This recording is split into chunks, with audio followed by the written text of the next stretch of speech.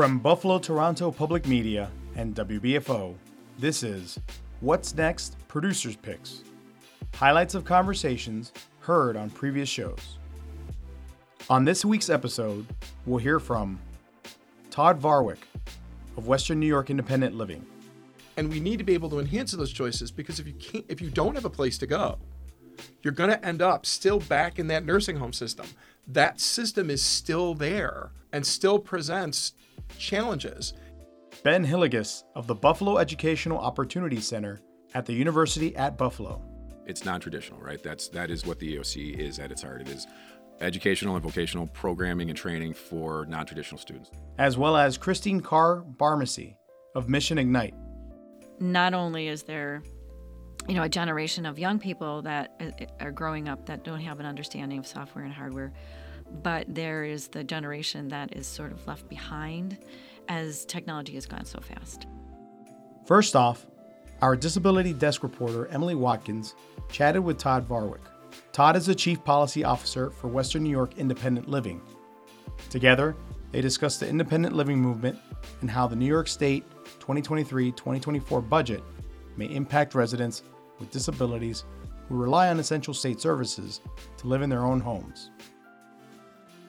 What are some of the things that you wish more people would focus on beyond education? What are some of the things that people with disabilities desperately need right now to live in their community? Well, the barriers to community integration really haven't changed all that much over the last 30 years. It's just the dynamic within them that changes, right? So, for example, the number one barrier is housing, right? And there's a lot of factors with regard to housing, right? We in Buffalo have a very old housing stock. So it costs a lot, potentially, to mod a house, an existing house, so that a disabled person can live in it. But building a house new isn't something that a person with a disability can afford. So there's this perception that the housing market and choices are limited, and we need to be able to enhance those choices, because if you don't have a place to go, you're going to end up still back in that nursing home system. That system is still there and still presents challenges. It's still, $125,000 per person per year on an average in a nursing home in the region, right? When you can live safely and effectively in the community with supports for 35 to 40 grand. So you got to ask yourself, why should we be spending money to keep people in the community versus should we be spending money to keep people in institutions? For 30 years, we've proven that we should be spending money in communities, but COVID did damage to that perception.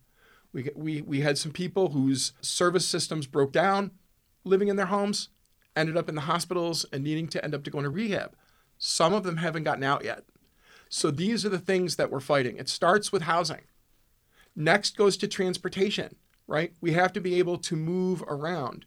Most people with disabilities are not making money where they're going to be able to finance a car and operate it with insurance and do all of that kind of stuff. Like, my insurance bill is $2,000 a year because as a disabled driver, I am automatically in the risk pool. So if I didn't get a job, I wouldn't be able to afford a vehicle for transportation. So it's public transit, right? Before I had a vehicle, it was public transit, right? And public transit doesn't necessarily go everywhere you need to go. So you're selecting your housing based on whether or not public transit or paratransit, which is the ADA add-on for public transit from the 90s, can serve you, right? Yeah. After that, it becomes about, do we have the right to get a job? How do we get a job without losing the benefits that are critical to us? Absolutely. Right? And those are the questions that you can come to an independent living center and get somebody to answer for you, because there are work incentives. There are things that the government has done, right? But over the years, we still have to tell people about them. They're still underutilized. The, work incentives have to have value, and employers have to be comfortable with taking people with disabilities into the workforce, right? I'm a big proponent of that. We are a very loyal group of workers. You just got to give us a chance. Absolutely. Answer your question? Yeah. Good. And I mean, it also kind of leads into what I wanted to talk about next, which is for a lot of people to live in their community, they also need a level of support, either through a direct support professional or a home care worker. Right.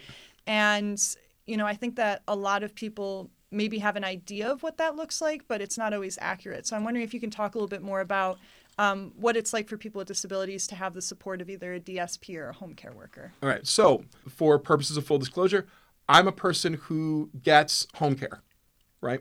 So what happens is I'm seeing that person once or twice a day, depending upon the day of the week. I'm what they call a 30-hour-a-week client, right? So Medicaid pays for somebody to come and provide me with 30 hours of assistance. So they could be coming to my door first thing in the morning to help me get dressed, do fall prevention so that I can shower safely and effectively. They could be helping me with environmental issues around my home, things like sweeping and mopping and doing laundry and taking the garbage out. They could be helping me with being able to shop and prepare meals. Basic tasks, right? I don't necessarily need help getting in and out of bed, but that's a very common task for a personal care aide.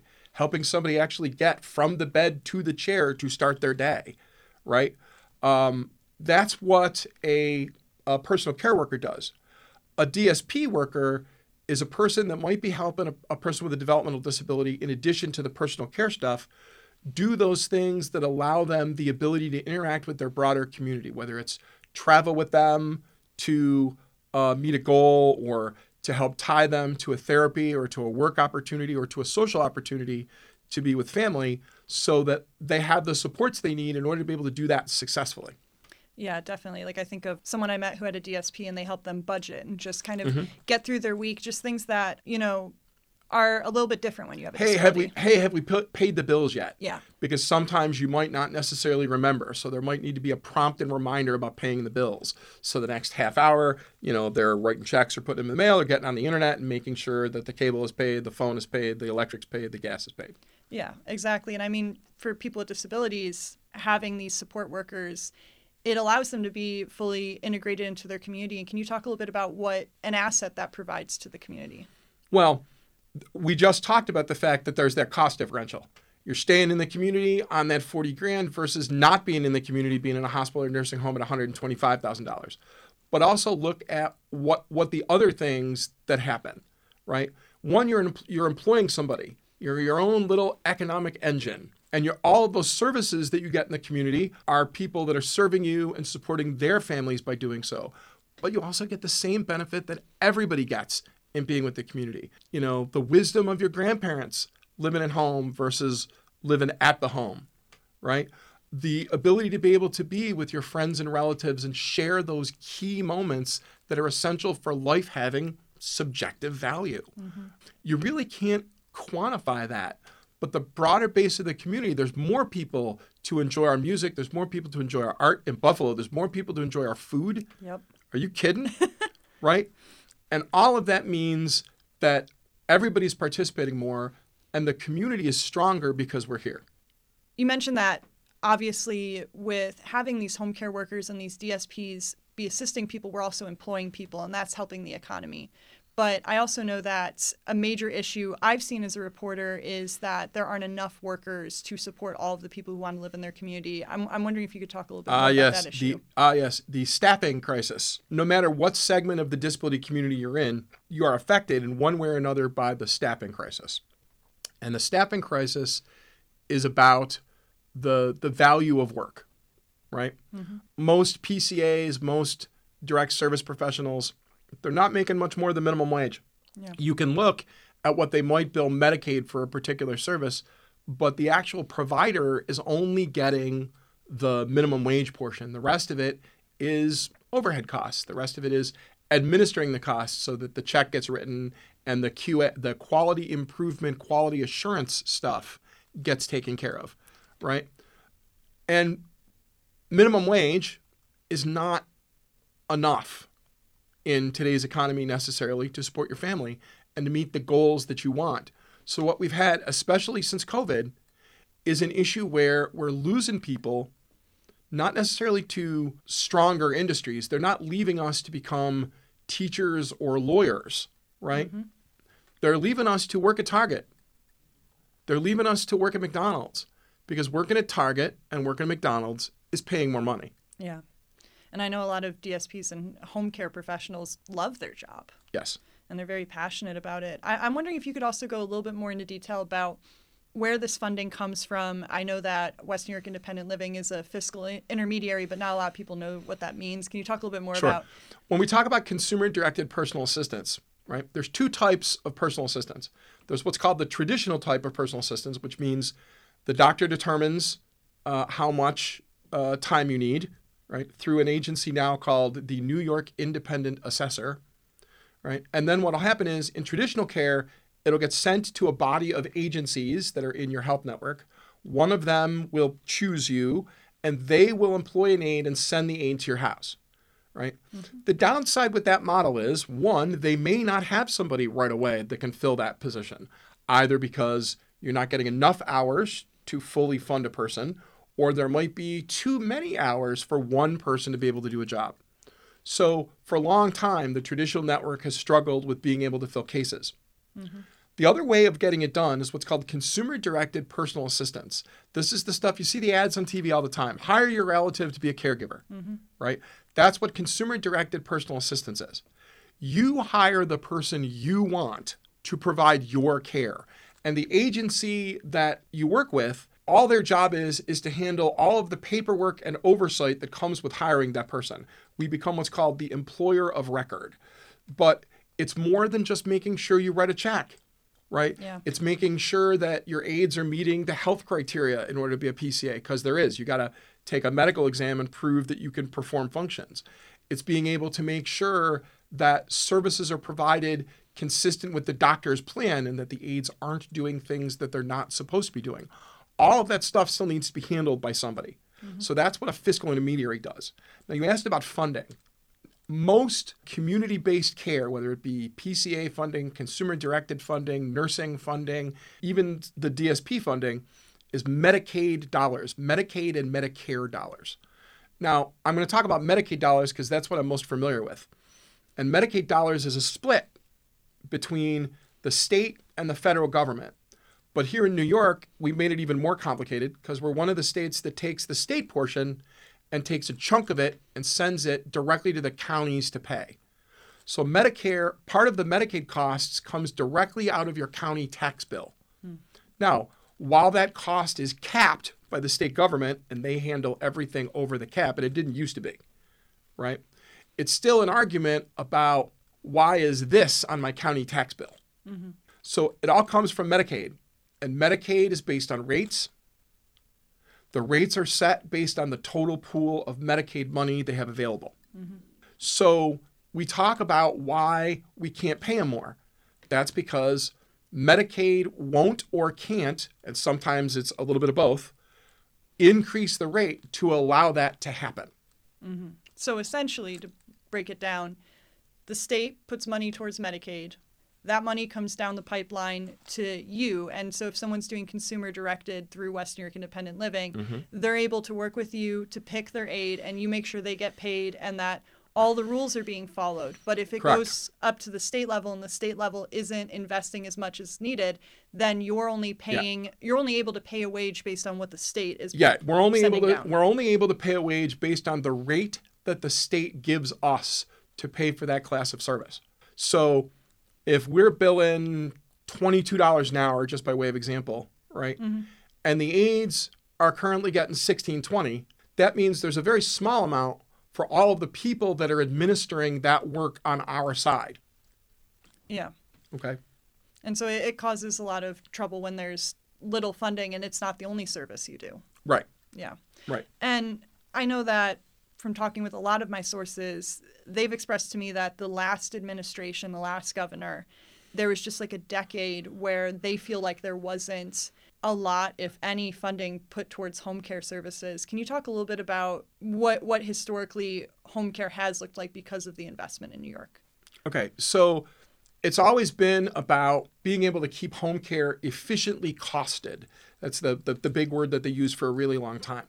So the history of home care starts with the traditional agencies starting to have a hiring problem. And then what we did was we said we were unhappy. People with long-term disabilities were displeased with the traditional system because I didn't get a right to have anything to say about who came to my house. Yeah. It was a customer problem. First aid agency I ever had when I was in college. I had a really dinky amount of hours per week. I had 9 hours per week. Wow. So they would send a guy to my house 3 days a week for 3 hours at a time. I would have to leave school to go home and meet this guy because I couldn't tell them when to come to my house. The aid agency dictated when that aid came to my house, right?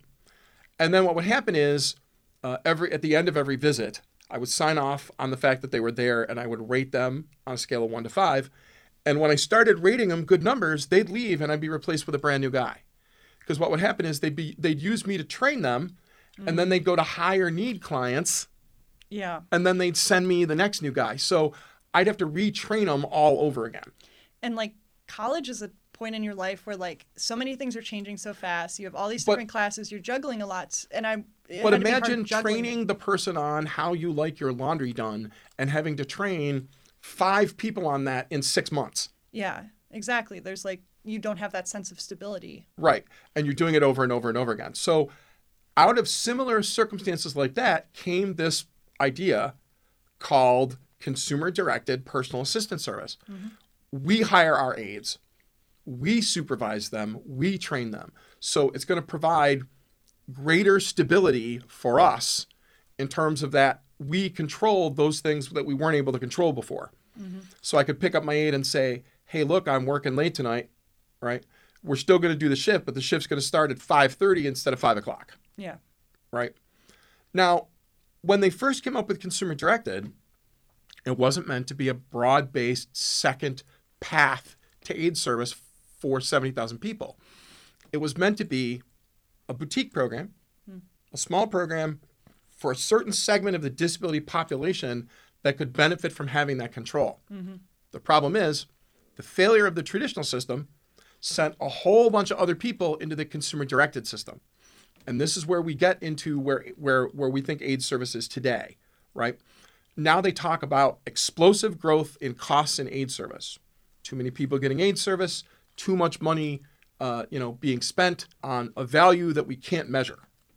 So in recent years, especially with COVID, the state's taken a lot of steps to try to do cost containment. And they did it a whole bunch of ways. They put consumer-directed care, but not traditional care, on something called per member per month.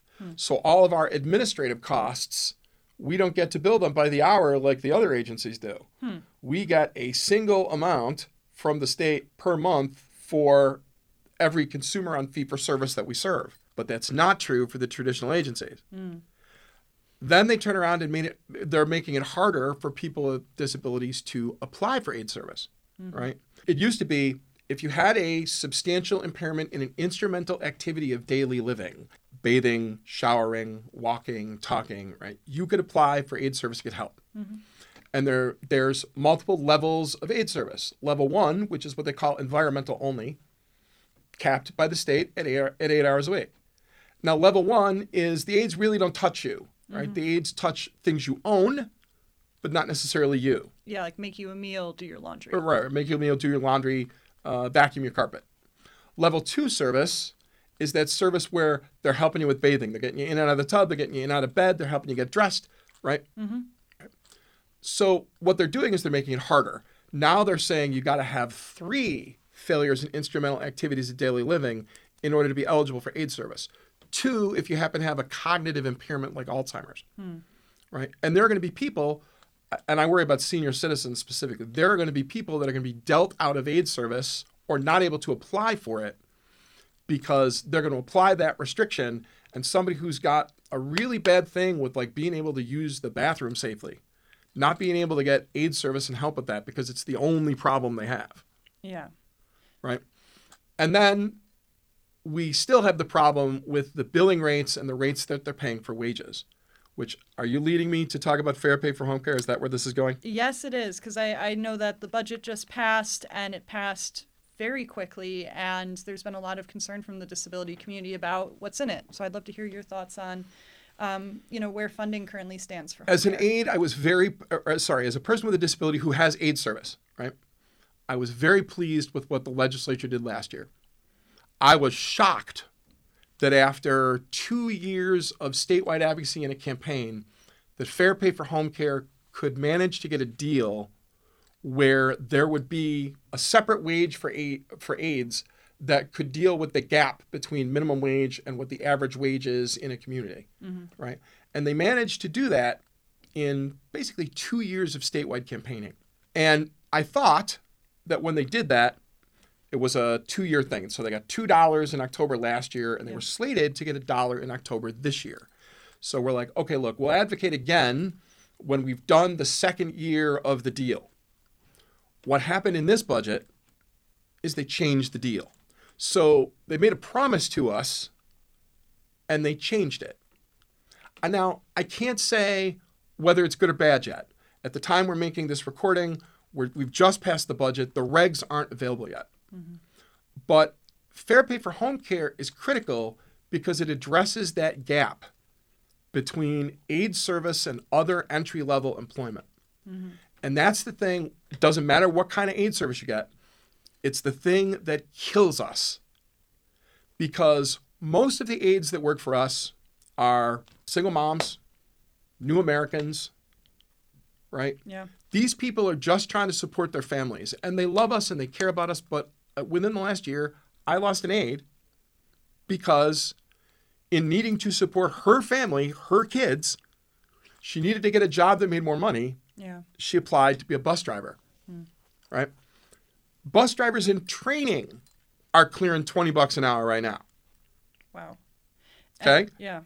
So even with a enhanced rate at $16.20, which is what the rate is right now, I can't beat $20 an hour. Yeah. So that's where Fair Pay for Home Care is. And when I know we're going to talk a little bit more about the budget more broadly later, but the thing with Fair Pay for Home Care and the DSP, the people advocating for the work of the DSPs, we talk about how critical that work is, but we got to be able to make sure that the people can stay in the industry without having to worry about whether or not there's enough money, right? So that they're not on Medicaid, Yeah. right? Or their kids aren't on school lunches, which is what the thing has been up to this point in time. Next up on What's Next Producers Picks, back in June, Jay Moran had the chance to speak to Ben Hilligas. Ben was, at the time, the recently appointed executive director for the Buffalo Educational Opportunities Center at the University at Buffalo. The EOC is a facility that helps adults with limited educational and financial needs attain the academic and career skills to enter the workforce. Under the leadership of Arthur O. Eve, the EOC system was created. At that time, they were known as urban centers, and there was 4 urban centers originally. Buffalo was one of them. It was really one of the flagship centers at that time. And over the decades, it evolved into what is now known as the Buffalo Educational Opportunity Center. There are also now there are 10 educational opportunity centers throughout the state, and each one of them are affiliated with a local SUNY institution in their community. In our case, it's UB, and each one of them provide adult education and workforce development programs at no cost to members of the community. Oh, okay. All right. So that most certainly breaks it down in that regard. But you're new to this, so you're learning as we go here. What have you found out in just this brief time between the interview process and the recruitment process and such, and now the time on the job? Yeah, I've learned quite a bit. So I was aware of the BEOC. I've been in human services as a direct service provider and administrator and leader of organizations for about 15 years in Buffalo. And in that work, primarily working with at-risk youth in shelters, detention centers, Buffalo Public Schools, the EOC was kind of always there as a resource that I was aware of. That became particularly true a few years ago when I was working at Erie County, and we were implementing raise the age of legislation, which was when the age of criminal responsibility was raised to 18 years old.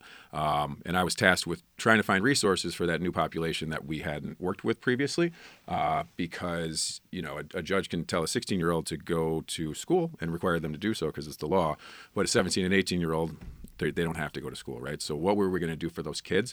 And I became pretty closely affiliated with the EOC through that work because we were going to create a pipeline to get these juvenile justice involved youth into the EOC to get GED or any other kinds of educational resources. So I had familiarity. but really only scratched the surface, right? So I've been at the EOC now. I'm completing my second week. I was in Albany for 2 days, and we had the wonderful Juneteenth holiday on Monday. So I've really only been in the office for about seven and a half days. But I have an excellent team, and they've really the onboarding process has been very well organized and planned. And I've had the opportunity to talk to probably 15, 20 different staff people for anywhere from an hour to an hour and a half, and get a lot of perspective from staff, people who have been there for a year, 8 years, 15 years, people who have been there for over 3 decades. And there's quite a few people who have been at the EOC, almost since it began, since completely different era. So I've gotten a lot of information about where the EOC came from, where we are today, where we hope to go, and I'm just really excited about the opportunity I have to lead such an amazing organization, and the evolution that we're probably going to be looking at and going through in order to make sure that we're meeting the needs of the community both today, but then really into the future. I do want to jump back just a little bit because you mentioned the raise the age legislation, and all of a sudden that need for that 17, 18-year-old to find something that obviously is a better alternative than going to prison for sure. But, what kind of successes did you see in that? I mean, as best you can understand, and perhaps maybe how the EOC may have played a role. Sure. Well, I think it's just a good example of the population that the EOC does and can serve. It's non-traditional, right? That is what the EOC is at its heart. It is educational and vocational programming and training for non-traditional students who, for whatever reason, either didn't engage in or weren't successful in traditional, learning academic settings. And that can be youth have been involved in the juvenile justice system. That can be older adults who, maybe had young families and all sorts of other obstacles and barriers that prevented them from being able to access higher education, at a different time in their life. Jay, from personal experience, I didn't graduate with a bachelor's degree from Buff State until I was 32 years old. So I can relate to some of the experiences that folks have early in life that limit their ability to be able to, successfully enroll, matriculate, complete higher education. When I was 25, 26 years old, I didn't think that was going to happen for me. I didn't think that was going to be my future. But things happened, and opportunities were available to me, and I had the support of people and individuals in my life that allowed me to pursue that while working full time, while paying my rent and my bills and all of those things. But a lot of members of our community don't have the same level of support, familial or so you otherwise. see the EOC then as a support mechanism, for lack of a better term. 100%. There's no reason to expect the students who enroll in the EOC to be successful at the EOC or more successful or have a different outcome than they had previously if we do not approach it differently, right? And the EOC does, by its nature, have built-in support services. We have career placement. We have academic advisement counselors. We have a whole array of support services that are there intended to getting folks to walk through the front door is the first step, obviously, but, retention in any institution of higher learning, but particularly with the EOC because of the importance of the opportunity that can be provided, is just as important as getting people through the door. Because if we don't support them, wrap around with services enough to get them to completion, then, we haven't completed our mission, and we haven't given them the truly, what can be a transformational, opportunity that, and I don't want to be too grandiose about things, but like but it is this and other types of educational opportunities in a community, especially this community where we know poverty is a huge issue. It is vital. Yeah, it's that's what I was going to. It's generational. It can be a generational transformation, right? If we get folks who are unemployed, underemployed, possibly don't have a GED or high school equivalency, who are working, multiple jobs just to make ends meet, and or experiencing the difficulty of what is called the benefits cliff. And I don't have to get into detail on that, but you can work really hard and not have enough money to support your family and not qualify for benefits, and that's a very well-known problem in human services, and even Erie County DSS has been working on it, but. It's just another kind of cyclical challenge that people face, right? And if we can get folks from, either working too hard to support their family and still not making ends meet, or risking losing benefits that are vital in order to, feed their children and support their family, and get them to a livable wage job, and also help them matriculate into college and continue their educational journey, then that really can have a transformational impact on that family and a generational impact, because now, if that parent has now graduated from college, then that child is no longer going to be a first-generation college student. And I worked for Say Yes in 2012. I was one of the first group of people that they hired. I was working at East High School, and I watched, young people, high school seniors who were matriculating. I was helping them get into college, whether it was ECC, Buff State, Medaille, helping these young people try to matriculate into college, and just, observing the challenge that is college matriculation when you don't have parents who have experienced it, or have familiarity. These kids are just trying to do it on their own. It's, I think college matriculation is more challenging than college in some aspects, because, the registration, the financial aid, Absolutely. all of that. And you brought back some post-traumatic moments there for me, just talking about you show up for registration the first day, and it's just it's crazy. So, but really, if we can help a parent, a single parent, or a parent with children who hasn't had the opportunity to complete college, get through college, and we really can do that at the EOC, then that just has such an enormous impact on that individual, their family, and then what that child's experience is going to be like going forward also. You spoke somewhat generally about vocational services and other opportunities there, but let's get into specific then. What are the programs that are available? Because that may be as much of anything as an incentive for somebody, right? Yep. So the EOCs statewide, they all focus on some core elements, right? And the core elements that all EOCs have is HSE, which is high school equivalency. We have a testing center at the EOC, which is not common. Testing center? Yeah, great question. So you can't not anyone can offer the GED, right? You have to have a specific type of certified center that has proctors and, the right kind of equipment and all of those things. There's not, it's like if you were to be taking a test for a professional license, you would go to some, for-profit company that offers that test. We have the same type of testing center at the EOC. So high school equivalency, English as a second language. We have a lot of ESL classes for, the immigrant and refugee population in Buffalo. We have academic foundational programs, and those are programs that cover all different types of academic topics and are not necessarily tied to any outcome, but are helping people with their basic educational background, so they then can move on to a more technical or advanced type of program, or be more prepared for their GED. And then vocational programs. So at the EOC, most of our vocational programs currently are in the healthcare field. They most certainly need people in the healthcare field, for sure. This is a term I didn't know, allied health programs, right? Okay. So it was explained to me that instead of just saying like healthcare professional, the new term is allied health, and that applies to all members of healthcare teams, whether it's a certified nursing assistant or a nurse practitioner or a medical coding person. Like, everyone is now referred to as an allied health professional. Okay. So for allied health, we have 4 programs. We have a central sterilization technician program, a dental assistant program, a medical billing and coding specialist, and a registered medical assistant program. Those allied health programs are probably some of our most popular. They all have a waiting list, generally speaking. I will be looking to expand those programs.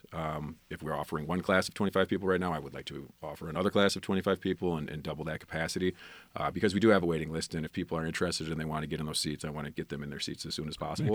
Time is of the essence, I would think. Absolutely. Yeah, folks, time is of the essence. I would say that's accurate. And then we have a security guard training program. We're going to be offering a class on July 29th because ECMC specifically reached out to us. They have, I think, 26 open security guard positions right now, and they're having difficulty filling them, and there is a certain certification that the folks would need in order to get the job. So I think ECMC will probably even be on site and be doing open interviews at the training session.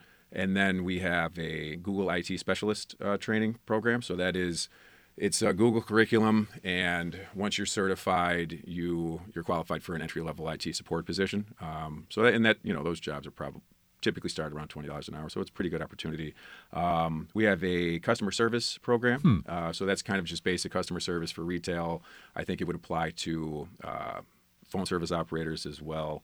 And those have been our core programs for some time. All EOCs are different. I've been learning about other programs that other EOCs throughout the state offer, and it's very flexible, the structure of EOCs, and it allows for EOCs in particular localities to really identify what the needs of the community are and then develop programs around those needs to meet those specific needs. So I'm very excited about the opportunity to develop new programs that are going to meet the needs of Buffalo specifically. The advanced manufacturing field, remains a hot topic in our community. There are. Is that something the EOC offers right now, or not? So necessarily? Not exactly, no.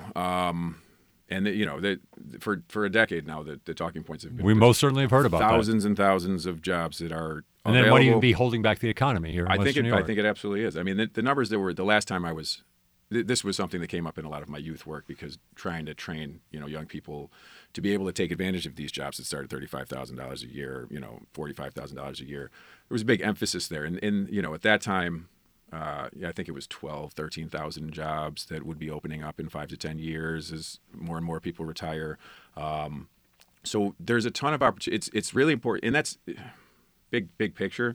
Everything the EOC does is, from my perspective, it's about the individuals and their families. But the secondary, economic development aspect for our community that, I come from and I care very much about is it's really important. The more people we can get into well-paying jobs, the better our overall economy. So that is particularly true with advanced manufacturing, as you pointed out. There is the Northland campus that, specifically works on advanced manufacturing, very, very technical training programs on, those very sophisticated machines, and they do an excellent job. In my experience, there are people who probably could really benefit from that training program, but that don't meet the benchmark requirements. Yeah, people don't understand that there is definitely just that there are certain qualifications needed to get to Northland. There's some academic standards that folks have to meet in order to be able to participate in those programs. So what I would hope is that the EOC would be able to fill that gap and provide individuals who are interested in those programs with the academic support that they need in order to meet that benchmark and then qualify for those training programs. And if we could, develop that pipeline, then I think, suddenly we would see a lot more of these positions being filled. But that's one element. And we've been talking about, just in a short time, there was already some discussion about maybe launching a barber program at the EOC, which I just think is a great idea. The majority of students who do come to the EOC do happen to be female. I think it's about 65%. Part of that is probably because women have more typically been attracted to the allied health training programs that we have. We have had an emphasis in the past on trying to recruit more males to participate in those programs, but at the same time, identifying jobs and training programs that specifically to appeal to men is something that I want to emphasize, just because we would like men and women to be able to take advantage of the programs that we have available. So the barbering program is something we're going to take a really close look at. The leadership of the EOC has been working on a CDL training program, which really speaks to me because, again, my youth experience and witnessing what's been happening the last several years since COVID with the school bus shortage and the school bus driver shortage. I've been closely linked with after-school programs for many in a lot of different capacities in several roles, and kids have not been able to go to after-school programs since 2020. We're several years since they've been back in the classroom, and because of the school bus driver shortage, there's still most kids can't go to after-school programs because there's not drivers to provide transportation home. So this is just a win-win-win, right? Like if we can get more people CDL trained, get them licensed, get them behind the wheels of school buses where they're making, I think, $27 an hour right now, plus hiring bonuses and all sorts of other incentives. And then we can relieve some of the stress and pressure that is on families right now because of the terrible transportation disruptions. Like that would mean a lot to me, Jay, personally. Right. Yeah.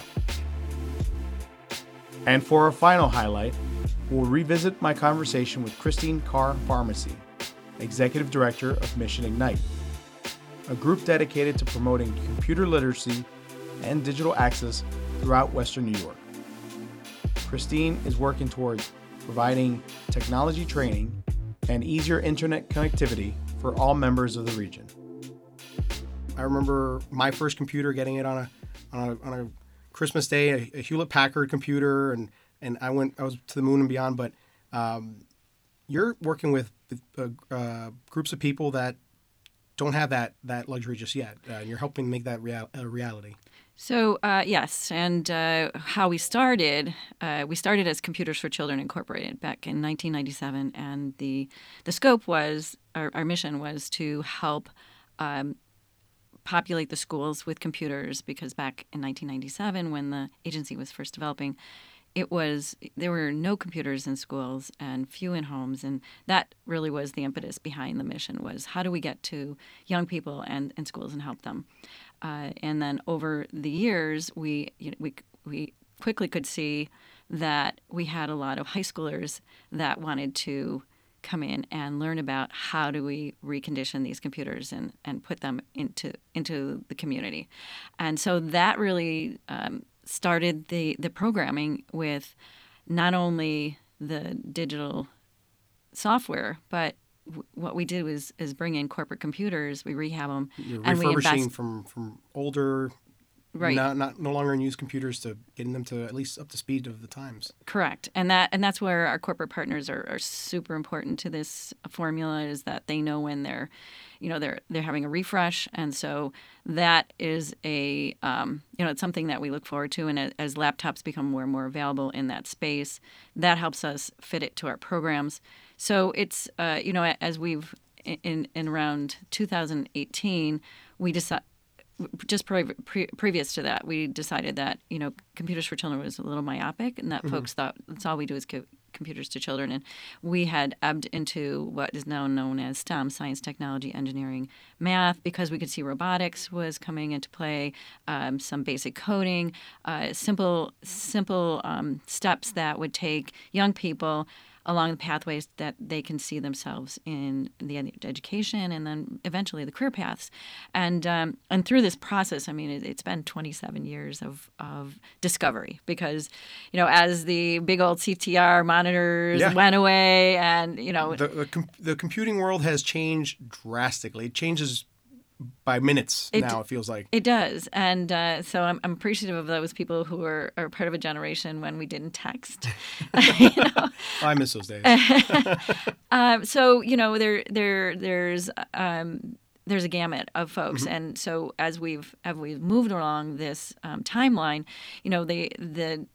there's a misnomer in that, our programs really do serve young people, because we were coming alongside of schools, and then we widened our scope with STEM, and then eventually we're coming alongside of our nonprofit partners, our faith-based agencies, and working along with government, municipalities, and the government state to understand what happened during COVID, and that really put a spotlight on our work.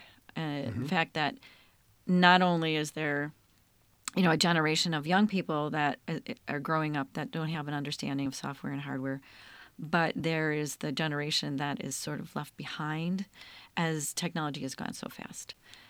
You think about it constantly. I at least I do. When you park somewhere, we're no longer carrying hard cash on our in our pocketbooks and purses. It's now it's all digital. It's all ATM. It's all an app. And I look no further than to my 80-year-old parents and how they get around. I every once in a while I'll get a phone call and play amateur IT support and help them, walk them through some computer things, because it's a daunting world. It's daunting for me, and like I said before, I consider myself somewhat technologically savvy. I can only imagine how it is for someone who has never booted up a computer or gone down, opened up a taskbar, or then let's not even get into the whole PC Mac duality, because that's another whole operating systems. I don't even know Linux. We're not even going to go there. We're not touching that one. But so you're spot on when you say that it's very long suffering when you're working with folks that are new adopters. For every technology piece that's out there, it works a little differently.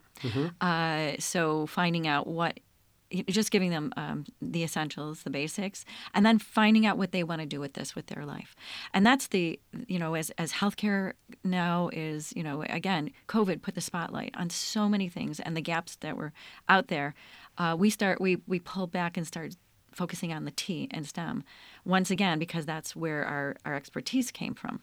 Now, for those that are not aware of what STEM is, I mean, it's almost everywhere now in education, or it's getting there, thankfully.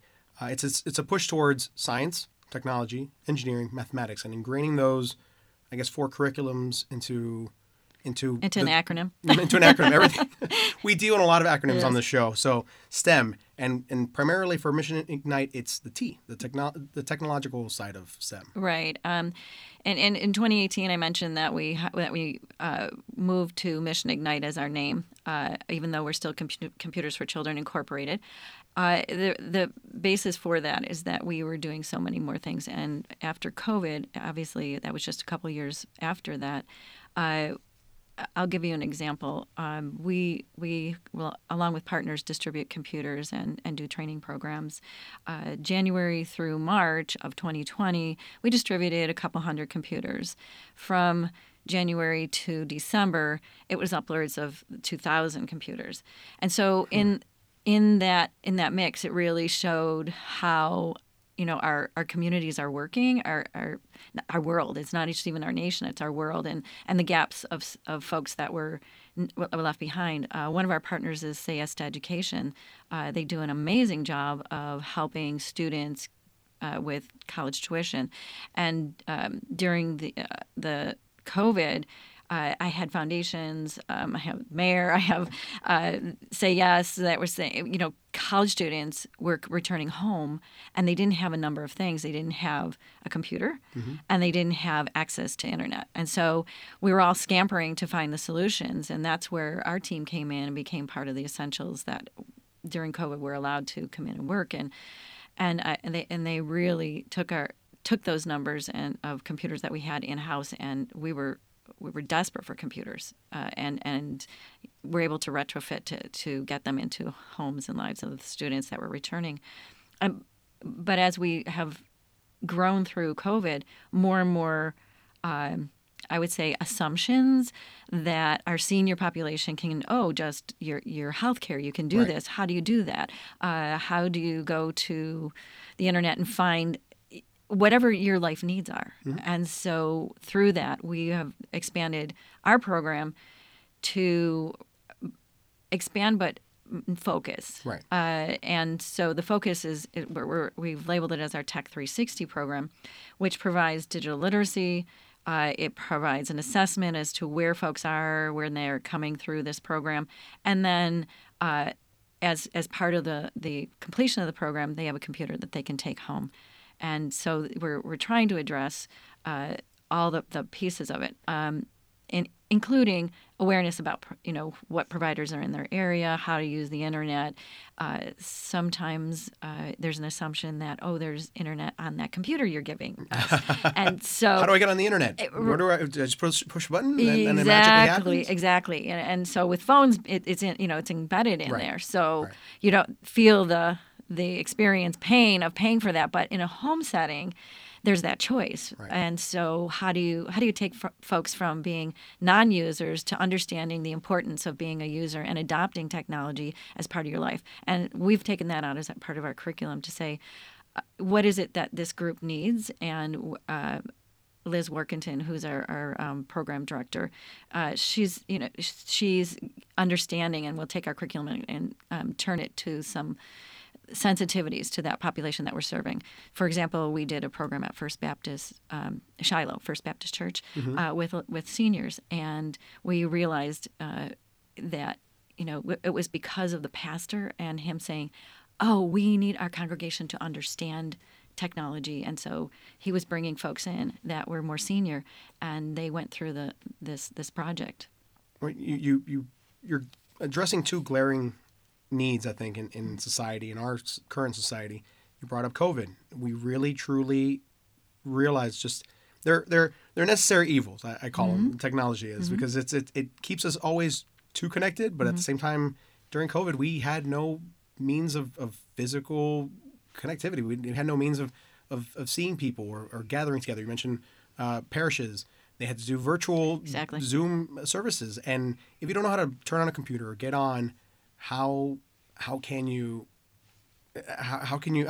There's an isolation there too, Right. Disconnectivity, and the way I found out about Mission Ignite and the Computer for Children's Incorporated was that the Tech 360 program, and you're partnering with a number of organizations, faith-based organizations. I wanted to hopefully, they're a group that are doing great things in Western New York. I want to have them on. They were supposed to be here today, but unfortunately not able to.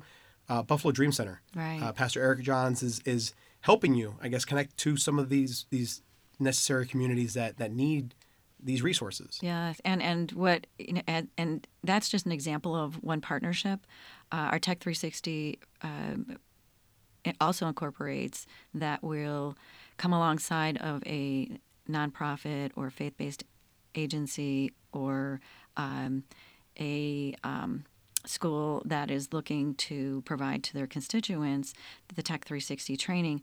But just before COVID, we wrote an AmeriCorps grant that would allow us to have more resources that we could train folks and what digital literacy means and then deploy them. And when I say deploy, it means that they are actually embedded into that community center or that after-school program or that faith-based training program. So we're trying to come alongside of people who really reach the high need populations And all age groups. And which all is, age which groups, is huge because right. we talked about our seniors, our elderly, the youth, but also in between. How about those just to that get a are job. new Americans Yes. and those folks that are, maybe they haven't been, brought along in the school setting to understand software application, but they're heading on to college and they just need to understand some of the basics because there's an expectation that Just getting through to any government agency nowadays, it's the phones are unfortunately no longer the prime way to Right. contact. It's all digitally. So when you look at phones versus a computer that's invested in your home, the phones are an amazing source, and I look at it that as intake. Right, we can find out information or call, but to produce anything that is outgoing, like a resume or job application or taking courses online where you need to be responsive through a website, it's so much easier when you can open up your computer and log in and log on. I got many jobs nowadays through LinkedIn, Right. and that's a huge resource. But responding, Yep. and the smartphone versus Someone's responding. somebody's responding. But there's so much that relies on how to use something, and we find that it's easier for folks to look at a large screen and access that way, especially as new learners. And the other thing we've experienced is that when we invest a computer in the home, is that it's not only for the person who goes through our Tech 360 program. Are there young people that are going through their school and at 3:00 have homework that's virtual, right? So it's virtual desktops now. Do you have enough computers in your home to satisfy that? We used to be content with just one computer. I mentioned my first Right. computer on Christmas Day. It became the family computer. Yes. And I remember the minor squabbles that would ensue when my mom wanted to work on WordPerfect. Yeah. I'm really You are aging yourself. myself right here. WordPerfect, the Windows 95, all the. I remember when you get a whole stack of CD-ROMs. That's another thing from the Stone Age. And floppy disks, but you'd have to share one computer. Now it's almost an expectation that everyone, if you don't have a phone, you have a tablet or a laptop. During the pandemic, we had students learning offline or online rather, and they needed some means to connect. So Right. I mean, it goes without saying how important, how once again necessary evils, but Yes. but like every piece of technology, a lot of good comes from this, and a lot of necessities are addressed when you have that connectivity. And just to kind of, I got some numbers off, I believe your website. 92% of jobs require computers. And that grows daily. Yeah, I found that to be Yes. almost. And so if you imagine yourself, maybe it's a company that is aging out, and you have to find a new industry, right? And so how do you go to school? How do you re-engineer yourself? And we've found that not only is it helpful when we're investing with partners in the community as agencies that can get to folks. We also have within house we have a warehouse and a tech department that if you're inclined as one of those tinkerers, those retired engineers, all those folks that want to do something great, we have an environment that speaks to that. So Excellent. We bring in those corporate computers, we tear them apart, we add in more RAM, we'll update them with software, scrub them up, get the Department of Defense the language for those business donors, and get them back out into our programs, which essentially is our Tech 360 program, which we're running now. You got a few tinkerers in this building. Mm-hmm. I just saw our engineer, Jerry Urban, walking around, and that's one of the Hopefully biggest he's tinkerers. nodding. Maybe he's nodding. I think so. Yep, thumbs up. There's Jerry. I'm on the software side. I think I know my way around a computer on software. I'm a PC guy, just to put it out there. Sorry, you Mac users. But on the hardware side, that's another industry. It's another world. I'd love to, at some point, build my own computer. That's a big thing now that you're talking about the kids. Kids are now they're gravitating to that field a lot sooner than I did. And I mean, the draw is a lot of times your esports, your gaming, and whatnot. But I'm huge on STEM because I feel like it's reassessing our needs as a society.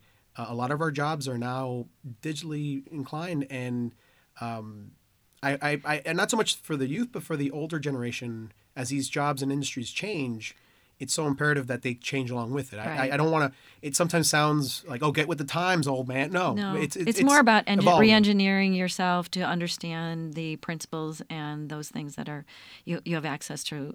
So we're adapting, Mm-hmm. and there's a fit for everyone. And I know that when we talk about our hardware department, that's actually a place where folks can learn how to use those basic principles of how do I put it together, and how do then I plug it in and I read the diagnostics and make it work.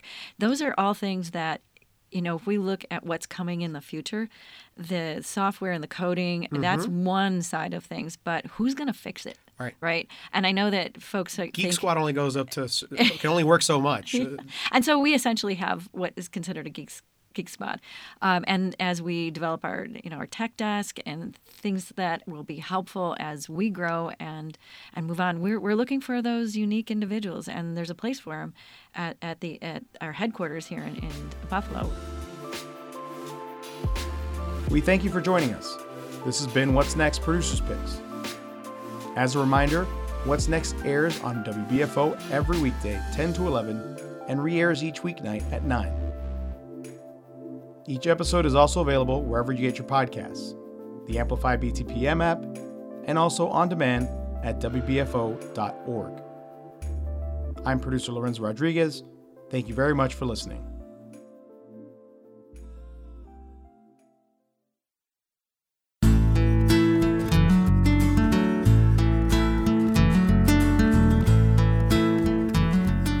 This is the WBFO History Bite, bringing you a peek into significant historical events for the week of September 11th through September 17th. I'm your host, Josh Deckerts.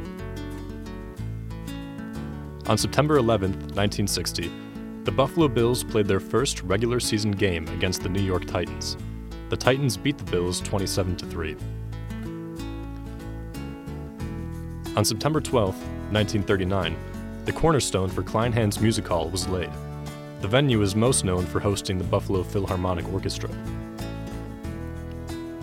On September 16, 1929, Buffalo City Hall began construction. The building was designed by Chief Architect John Wade. And on September 17, 1894, the first bison arrived at the Buffalo Zoo. The bison exhibit continues to be one of the most popular attractions at the Buffalo Zoo. You've been listening to the WBFO History Bite. Discover more stories about Western New York's past on the Buffalo History Museum's website. You can learn more at buffalohistory.org. For WBFO, I'm Josh Deckerts.